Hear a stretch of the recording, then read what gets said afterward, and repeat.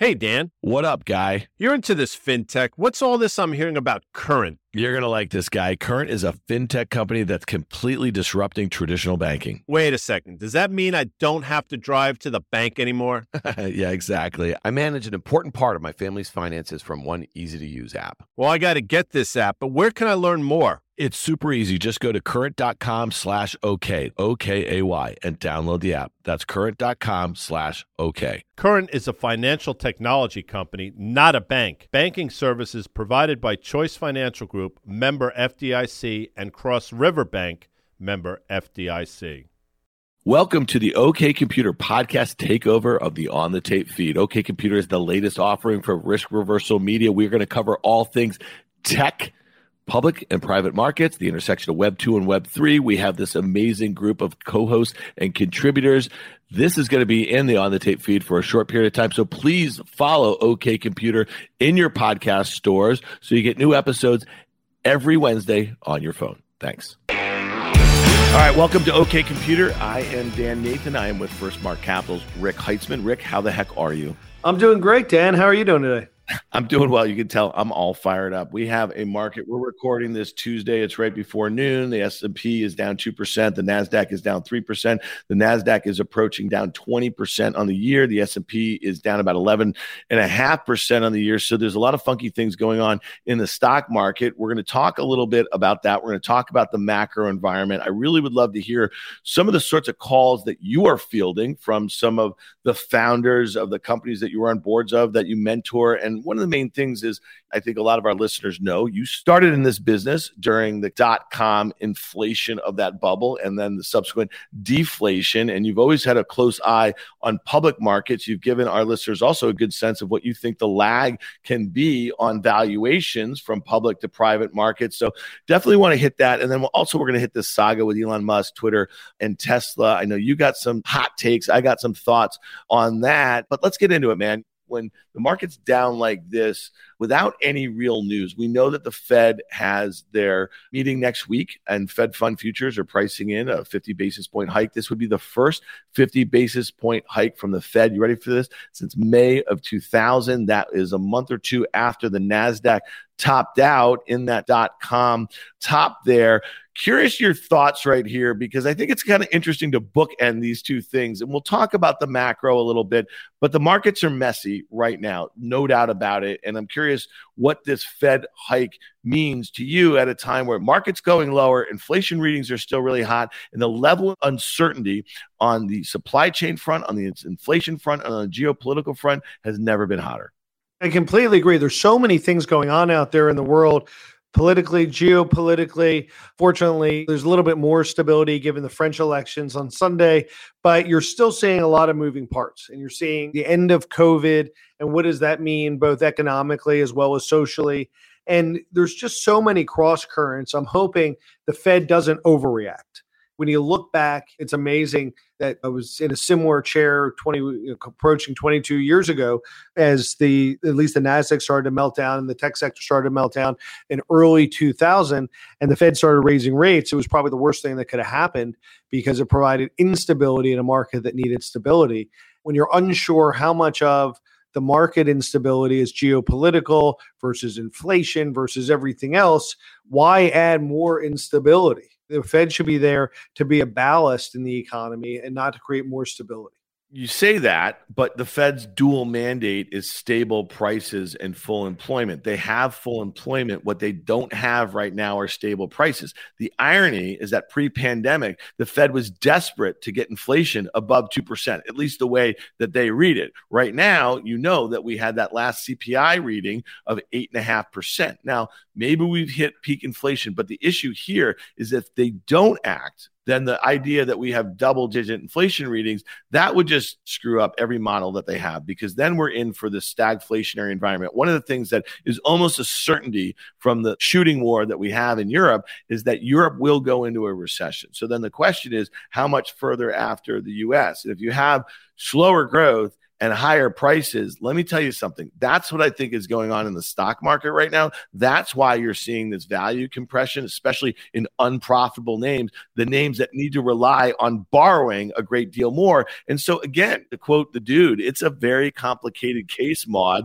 There's a lot of ins, a lot of outs, and a lot of what have yous. But what sort of questions are you fielding right now? And I know a lot of the guys and gals that you work closely with, and you're on some boards and you mentor a lot of young founders. This must be confounding for them, because you and I are trying to make some sense of it right here. And we've been through these cycles, and these guys are trying to operate businesses throughout this. So just curious to hear, what level of panic does a NASDAQ down 20% put into like private tech founders? We've talked about before, I think I started to talk about it last summer, that the market felt overheated. We're overdue for a correction. The public markets were maybe going to start to correct in Q4, but it would take a while for that to hit the private markets. So the public markets started to correct Q4. You mentioned in the start, usually takes 6 to 9 months post that for the private markets to correct. And guess where we are now? We're 6 to 9 months post. You're starting to see anxiety really ramp in the private markets. Q1, the later stage private markets were essentially closed. One of the other attributes which is important to having funds flow is having an IPO window open. As we've talked about on previous shows, this is the third longest time the IPO window has been shut this century, after that early aughts tech meltdown and then the global financial crisis. So the liquidity window is shut. The cost of capital is increasing with interest rates, and the uncertainty is off the charts, giving everything from the Ukraine to COVID. So people have just said, hey, I'm going pencils down. And I would say, talking to the top 15 growth investors of 2021, and those could be long only funds, crossover funds, later stage private guys, a lot of them said, hey, I'm going pencils down. Do I really understand what's going on here? Do I really understand what my liquidity window is? Do I really understand where's the valuation reset? And if you talk to a lot of smart people, they're all over the board, from is this March 09, which would be the best case scenario, to, hey, this is the day after Lehman fell. I spend a lot of time looking at public markets and talking about them. It seems like incessantly. I'm sure you guys are all sick of my freaking voice by now. And your level of expertise and what you're gleaning from the private markets, both operators and both other investors or peers, I think is really interesting, because we can probably meet in the middle somewhere. My quick take, Rick, is that what's going on right now is a mixture of what happened in the post-dot-com era and then the financial crisis, in a way, because the financial crisis was not a black swan. The dot-com implosion was not a black swan. But what the Fed did with this pandemic is that they kind of hit it hard. They flooded the zone with both monetary and then Congress with fiscal stimulus, and then they kept going. And what was very apparent to me, and you said, and I know you started coming on the tape last summer and talking about this overheating. Well, we were seeing that in the public markets, but we already saw large pockets in the public markets starting to correct. What did we see? We saw recent unprofitable tech IPOs. We saw SPACs. We saw crypto. We saw NFTs. We saw them all starting to correct, and that's been going on. So what worries me right now is that the mega cap tech names, the concentrated names, have just joined the party. And then we have, if you look outside of tech, why is it that the bank stocks act so poorly? JP Morgan's down 25% from its all-time highs from the fall. That's not good. And we see the only things that are working in the stock market this year are energy, materials, consumer staples, and commodities, right? That makes me nervous. So as far as the stock market's concerned, nothing that worked over the last 2 years is working any longer. And the stuff that they're crowding in doesn't make up enough of the major indices to keep things afloat here. So that's what worries me a little bit. Especially things like JP Morgan and the financials, which historically were inversely correlated to tech, all moving down at the same time. If I wanted to put my optimist hat on, though, I could say, if JP Morgan's down 25%, if the FANGs are down significantly, obviously led by Netflix, is this the final elements of the correction? Is this they came for the small caps, then the mid caps, now the large caps. Now, once the large caps capitulate, it's often this time where you say, okay, now everybody's capitulated. Here's a new baseline. Are we in March 09? So let me tell you what's different this time. March 09, the Fed had interest rates at zero. They had quantitative easing that they were going to iterate on multiple different times. The difference now is, again, going back to the Fed is raising rates 50 basis points. It's the first 50 basis point hike, like I just said, since May of 2000. They need to continue to do this because, again, if they don't cool down the economy, here's the disconnect between the stock market and the economy, then they're going to be in a real problem. Now, a lot of much smarter market minds than myself think the Fed is basically trying to put the economy in a recession for all intents and purposes. And again, stagflation, what does it mean for valuations? Not good here. So it's a really tough one. One of the best performing groups in tech last year were semiconductors. They're one of the hardest hit groups right now. If you look at the ETF that tracks the Philadelphia Semiconductor Index, it's down 23% on the year. The major components of that are NVIDIA, which is down 32% on the year. AMD, large component, down 37% on the year. Taiwan Semi can't get out of its own way for a whole host of reasons here, down 20%. So there's just a lot of really parts of cyclical tech that aren't great. There's all those parts that people thought were recession-proof, the recurring revenue SaaS models. They're absolutely getting destroyed. So where do you go in tech right now in the public markets? Because unless Elon's got a bid for your company, there are no premiums to be had here, bud. No, there's no premiums to be had. There's not a lot of buyers. You're seeing people leave the market thinking about, are there, imagine this, dividend yielding names, which could provide real income with stocks that at least have a higher downside because they're generating earnings. They don't have any financing risk. Is that the place where people are going to start bleeding a little bit out of tech into other sectors? We started to see that as you talked about consumer staples, but is that going to be a trend that will be a slow bleed over a period of years as interest rates rise? I guess the one thing I would say that was really consistent about 2000 to the lows in 2002 and then the highs in 2007 to the lows in 2009 is time. So we had this really short bear market in 2020, and we know why we came out of it. The difference, why you can't buy the dip right here all in and just make a call, you'd have to be making a call that the Fed's going to pivot. If the Fed pivots from super hawkish to super dovish, that's because they overcompensated and they hit the economy too hard. And now they have to be really accommodative because the economy is slowing. And that's not a great scenario for stocks. After the 50 basis points, what I think is priced in, everyone's expecting it. Take a second and figure out now what's going to happen post-pandemic. Get a couple more quarters of data, or get a couple more months at least of data before they figure out what's next. All right, before we get to big tech earnings, Rick, what are you telling some of the CEOs that you're either on the board of or mentoring of or invested in? Two questions when anything ever happens. What does this mean and what does this mean to me? You go around boardrooms, around the tables, even companies that raised a lot of money, maybe even fully financed, are saying, hey, what does this mean to me? Cost of capital just went up a lot. And we managed to, in a lot of cases, build a fortress balance sheet. So you're not exposed, but therefore, what do we do? So there's probably three things that those companies are doing that's super important. A, they're taking a look at, are we spending our money correctly? So if nothing else, just as the cost of your capital has increased, whether or not it's in the bank or not, are you really focusing on the right projects and prioritizing well? And that means both in terms of a project basis as well as human capital. Then they're thinking about, even if you have enough cash, as the market's focusing more on unit economics, business model, and profitability, are we driving in that right direction, especially if you're thinking about a 22, 23, or 24 IPO? Are you driving in that direction where you have great unit economics in your business, you're going to be profitable, and you're self-sufficient? And then the other thing is, those being more defensive postures, offensively, can you be a consolidator? There are going to be companies which don't have access to capital, which might not have hit their milestones, which might have timed the market poorly. If you have cash, cash is the best competitive advantage in down markets. Can you be a consolidator? Can you be aggressive? Can you help build your competitive advantage by buying other companies? And a lot of our companies are saying, once you get those first two things down and you know you don't have to play defense, you can start playing offense. Here's how we build great big companies for the next time the IPO window opens. So some strategic M&A, you think, in the private markets?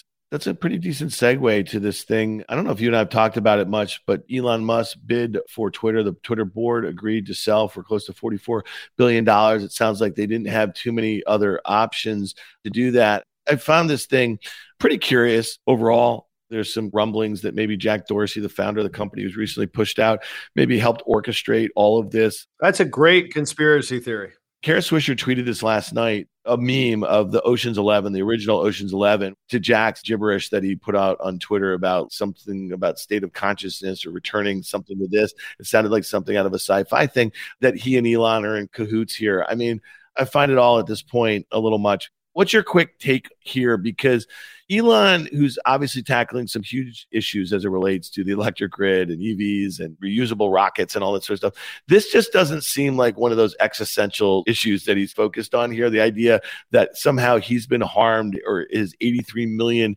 followers on Twitter have been harmed, that he's been silenced in some way, because there's only been a handful of organizations or individuals that I know have been silenced, and usually that has to do with disinformation or hate speech or stuff that I don't know should be in the town square. I completely agree. So I think Elon, though, we've talked about in prior episodes. So he's the greatest entrepreneur of this century. He's the richest man in the world. Where do you go from there? It's just relevance, right? He doesn't need any more money. Amazingly, the amount of money he's spending on Twitter is irrelevant to him. But relevancy matters. How do I stay in the middle of the conversation? He was nonstop, back-to-back, every single news show, every single financial news show over the last 2 weeks, and will continue to be part of the conversation.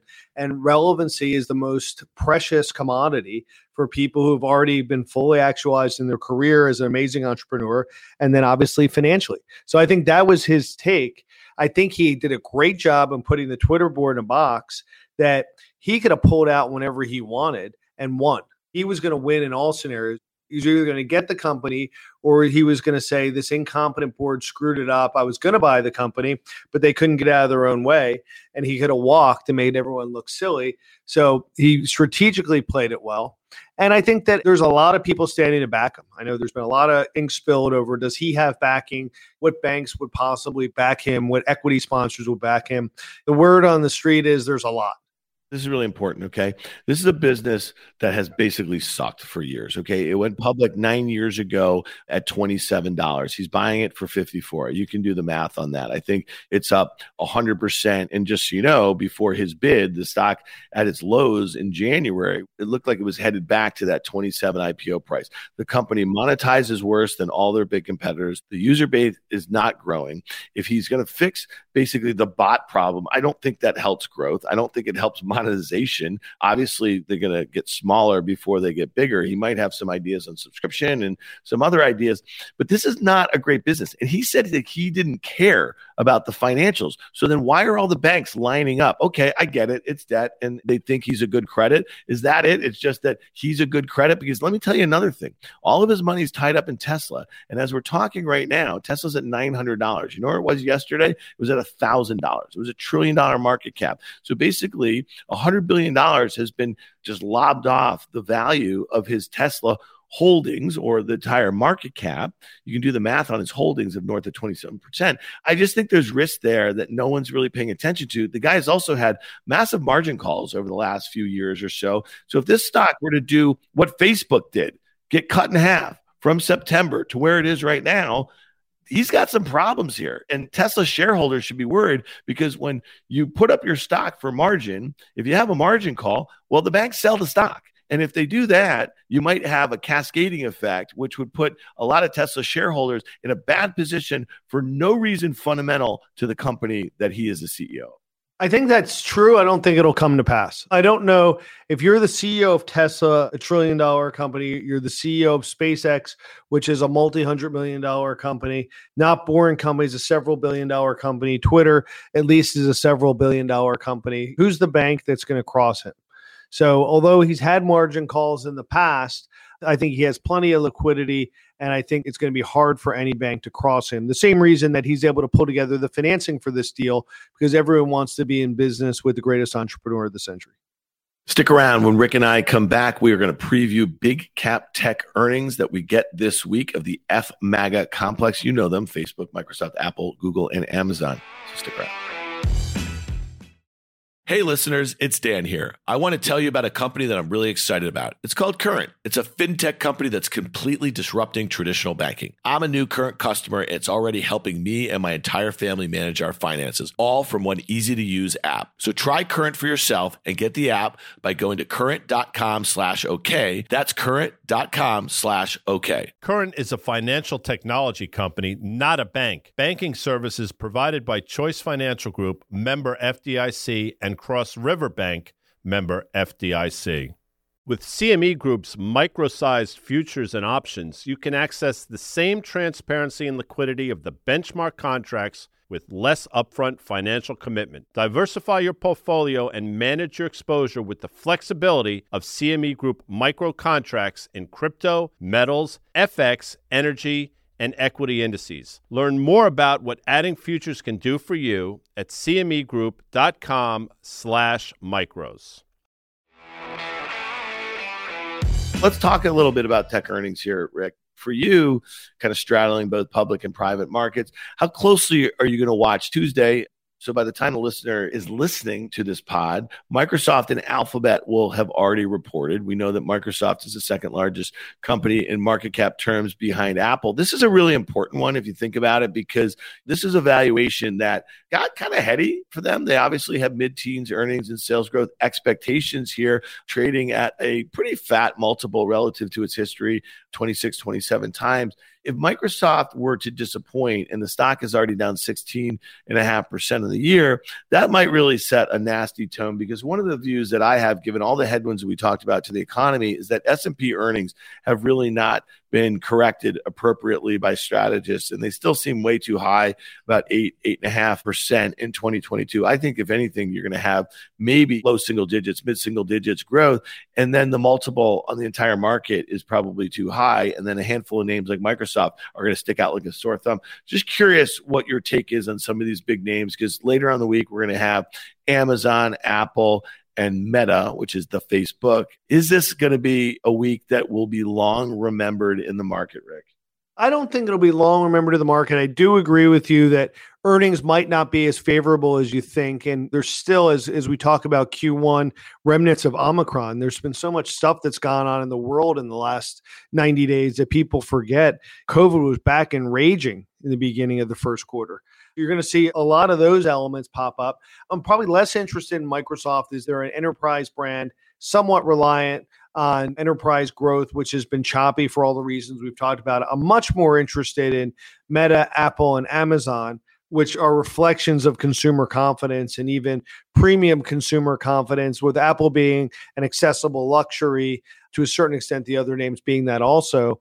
So what's going to happen there? And then obviously with a lot of companies in the media and advertising landscape, what's Meta going to say about user growth and monetization in a more privacy-driven world? I think it could be a tough week for the media and advertising stocks. As we're speaking, Meta is making a new 52-week low. It's down 44% on the year. And I think really what's important, I had Dan Benton. I know you know Dan. He was Andor Capital founder for years. He ran that from 2001 to 2016. And prior to that, he was with Pequot and very successful or very prominent tech analyst in the 80s and early 90s. And he and I were discussing the tech landscape a little bit yesterday on the tape. And I got to tell you, when I think about the fact that Facebook was trading at an all-time high on September 1st, 2021, and since then has been cut in half. And there wasn't a single analyst on the street who rated the stock anything but a buy. There weren't many holders who didn't think that the company was really very cheap relative to many of its peers. And here we are. It's lost $500 billion in market cap. And that's one of the things why I've just had a real bug up my ass about Microsoft, Apple, Google in particular, because the crowding in those three names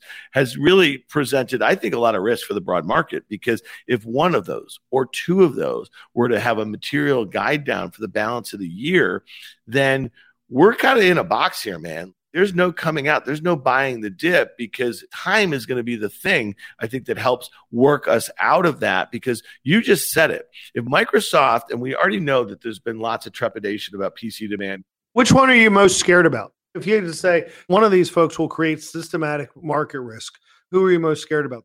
Apple and Microsoft, most definitely. And for the reasons I was going to say is that Apple, given their exposure overseas, given the strength of the dollar, given their reliance on the supply chain, given the fact that massive parts of China are locked down. So not just from a production standpoint, not just from the ability to access parts and labor, but also from a demand standpoint. And so that to me is a big one. I think that is a company that expected growth is in line with the S&P right now for 2022, and it trades at 6 or 7 turns over the S&P.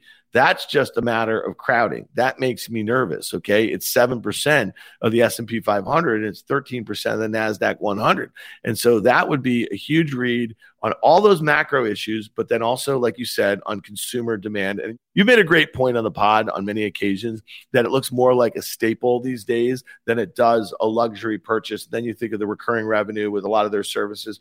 I get that, but it's still a big read on the consumer. And then Microsoft, again, lots of talk about the server and PC demand, the pull forward, that sort of thing.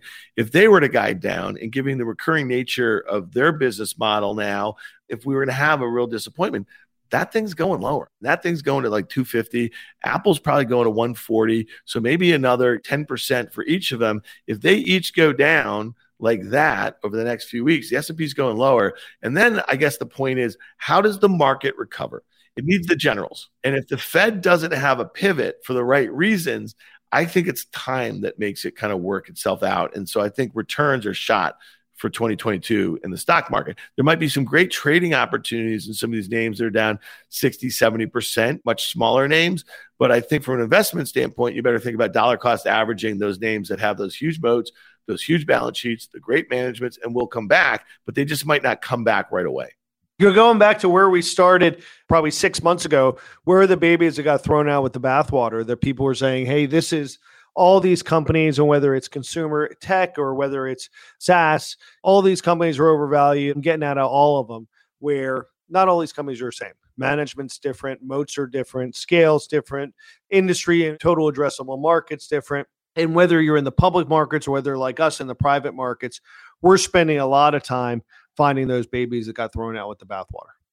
I think about some of the devastation, the recently hundreds and hundreds of companies that come to the public markets over the last couple of years. And to your point, that there's some tremendous values. There's some great companies. There's some great management, some great opportunity as far as some unusual values that are just depressed because there's no demand for, let's say, they're unprofitable. So then maybe they came to the public markets too quickly. If you're able to identify a portfolio of those companies and sit out, and I think you've said this before, and take a longer term horizon, there's going to be some great opportunities. They're almost like, if you're in the public markets, access to VC at this point, right? Because a lot of individuals don't have that.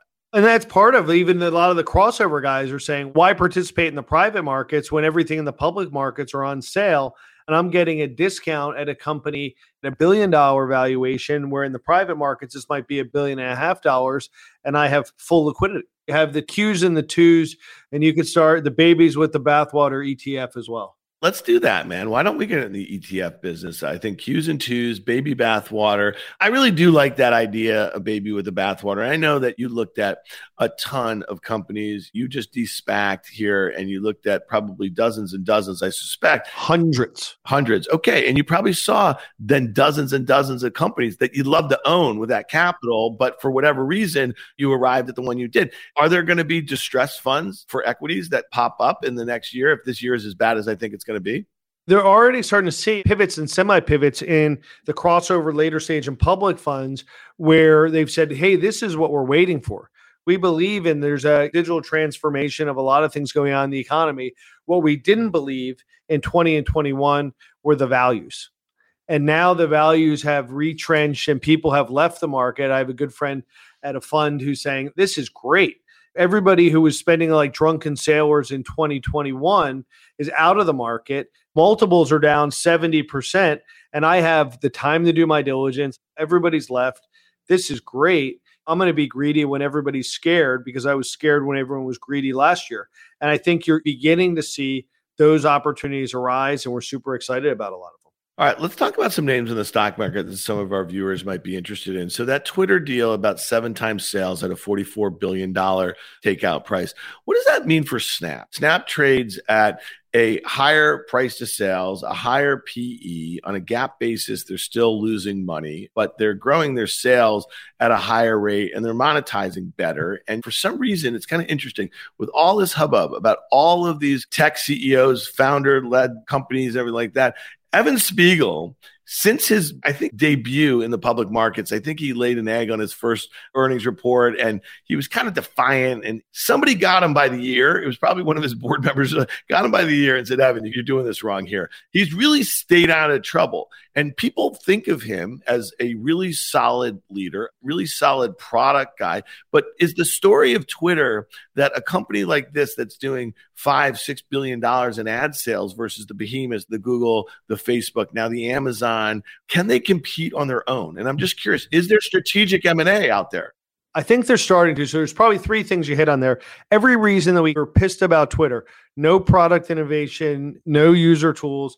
Evan has done the exact opposite. There's product innovation. They've continued to drive product, and the product is two-sided. It's user product as well as advertiser product. So they're getting better every day at that, and they've built out a great Snap ecosystem, and that's super important, which is why they're trading in a different multiple than Twitter. They've proven they could get better every day, and they have good leadership. What does that mean in a world where for a long time, Google and Facebook had massive share and they were capturing more share all the time? Even if you have a couple $1 billion company like a Snap or like a Pinterest, are you just getting crowded out by the market? We've actually seen the opposite, especially in our companies, even D2C companies who are massive buyers of the social platforms and digital media. They're saying the pricing on Google and Facebook has gotten so perfect, especially post iOS 14 and the privacy settings, you can't make money on the big platforms anymore.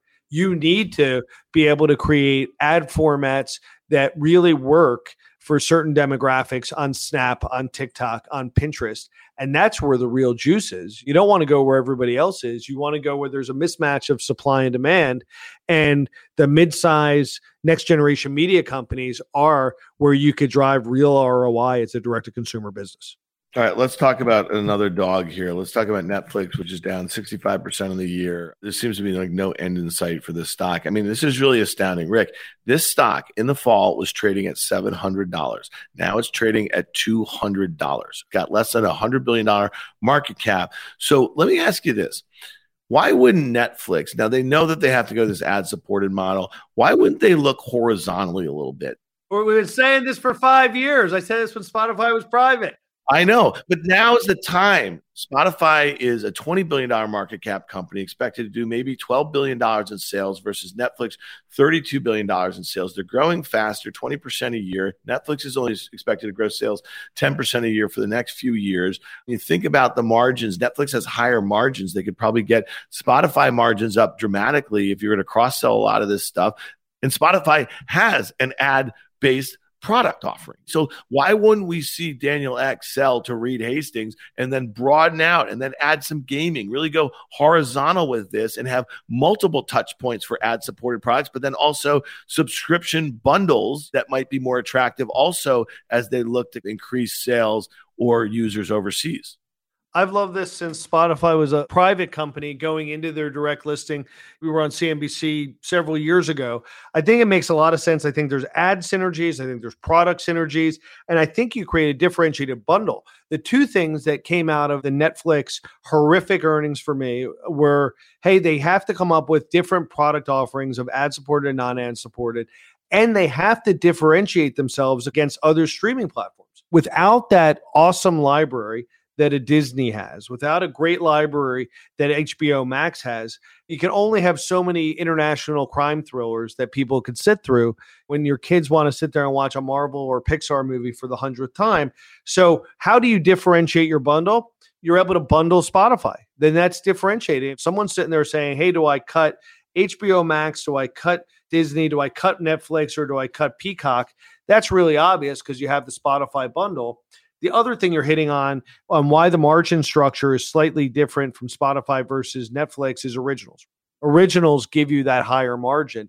Netflix has gotten into originals or spend a massive amount of money, I think $20 billion a year on originals. As we know, Spotify's gotten into originals by buying things like The Ringer, buying things like Gimlet Media. And if you could start being able to get some synergies around those originals, begin to have some original IP to build libraries around, that would be differentiated in the streaming market. I think it's a great idea. If they hated it in a bull market and they hate it in a bear market, I think someone's asleep at the switch at Netflix. The last thing I'll just leave here is that this is the scar tissue that you and I both have from these past bear markets. In a bear market, I mean, some of the most loved stuff that overshot to the upside when things were really great, they overshot to the downside. And patience is really a big part of that. And if you remember what O2 was like with some of the most innovative tech companies of the time, they just kept on going lower and lower. And it was really hard to catch the bottom. And so to your point, you really have to be patient. You really have to risk management. You really have to have longer term time horizon, because a stock that goes down 75% in 5 or 6 months can go down another 50%. Just a fact. This stock was trading, I think, at the lows of the pandemic at 200. It's trading at 436 now, and it was trading at 1762 in mid-November. Nothing's ever as good as bad as you think. We're not trying to call the bottom here, but we're trying to find some names that we think might have been overshot and put babies with the bathwater. You take the longest view in the room and trust the process. I really appreciate it, Rick. From First Mark Capital, thanks, and we'll see you all next week. Thanks a lot. See you soon, Dan. If you like what you heard, make sure to hit follow and leave us a review. It helps other people find the show. We also want to hear from you. Email us at contact@riskreversal.com.